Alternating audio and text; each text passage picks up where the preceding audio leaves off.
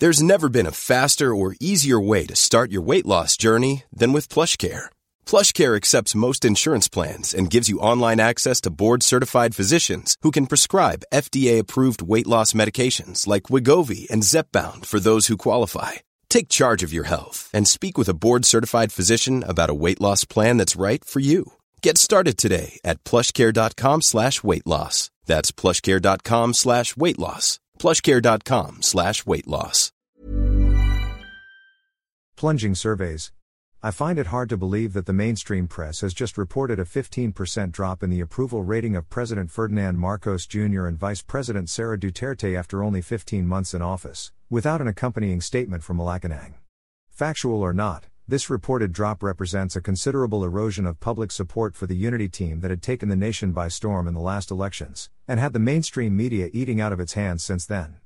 Pulse Asia, the survey firm that conducted the reported survey on September 10 to 15, and saw Marcos' support slide from 80% last June to 65% this quarter, is not known as a hostile institution out to embarrass the administration. It could have been persuaded by reasonable means to delay the release of the survey results while Malacanang was drafting an appropriate statement. That this did not happen seems to suggest that Malacanang's relations with the mainstream and social media, if not with the general public, are undergoing an unmonitored transition, or that nobody is simply at home.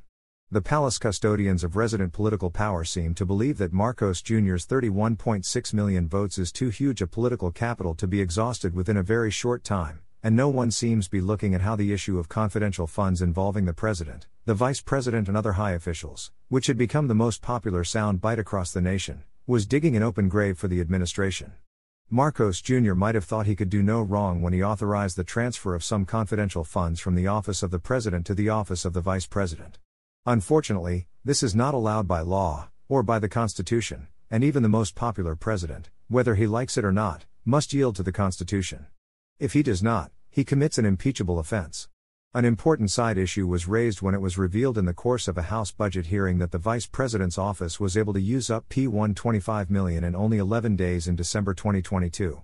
This cannot be shoved under the rug, it must be dealt with according to the law.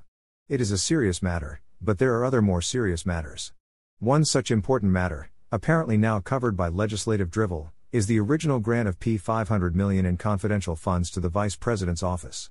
What exactly is the purpose of this appropriation? The very law authorizing the appropriation does not quite know it. Under the Constitution, the vice president may be appointed to a cabinet position without need of confirmation by the Commission on Appointments. So, because Inday Sara cannot become Secretary of National Defense, she is now Secretary of the Department of Education, which has the biggest budget among the departments, and some of whose activities, like the recovery of some students who had been drawn into the ranks of the dissident left, may be supported by the use of confidential funds. But as Vice President, Sara's only known constitutional duty is to succeed the President in case he dies or is permanently incapacitated, resigns or is removed upon conviction in a trial for impeachment. There is absolutely no legal justification for a $1 million confidential fund, much less for $500 million. The entire subject of confidential funds has become such a sorry mess. But as nauseating as this has become, it does not quite describe the full extent of the scandalous misuse of government funds. One particularly zealous but misinformed observer has written a bold piece calling for a recovery of the power of the purse by Congress. As though Congress has in fact lost it. But it has not. The real truth is that there is an attempt by some of our most powerful congressional lords to turn the entire government appropriations into one huge pork barrel for the members of Congress. A group of militant former military officers is reported to have started working on the documentation to expose this grand theft. The politicians are evidently operating without the president's knowledge or consent, but some people are apparently using their influence on him, so a growing number of honest critics tend to blame their malfeasance on the president. Thus the plunge in his ratings. One other major reason for the plunge is the people's tendency to compare Marcos Jr. to his late father, Ferdinand Ederlin Marcos. The father was a visionary, a workaholic, a problem solver, and a brilliant statesman in ways that the son is not.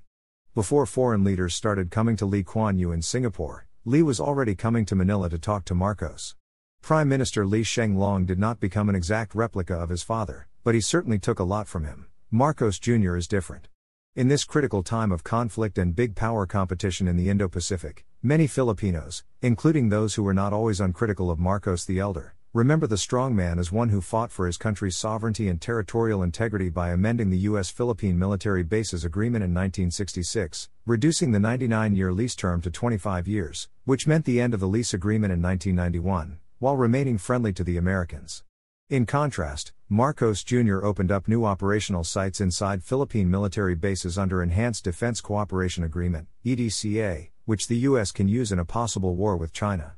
He did this in violation of the Philippine Constitution, which promulgates an independent foreign policy, renounces war as an instrument of national policy, and prohibits foreign military bases, troops or facilities in the Philippines except under a treaty duly concurred in by the Senate and, when Congress so requires, ratified by majority of the votes cast by the people in a national referendum held for that purpose, and recognized as a treaty by the other contracting state. fstat@gmail.com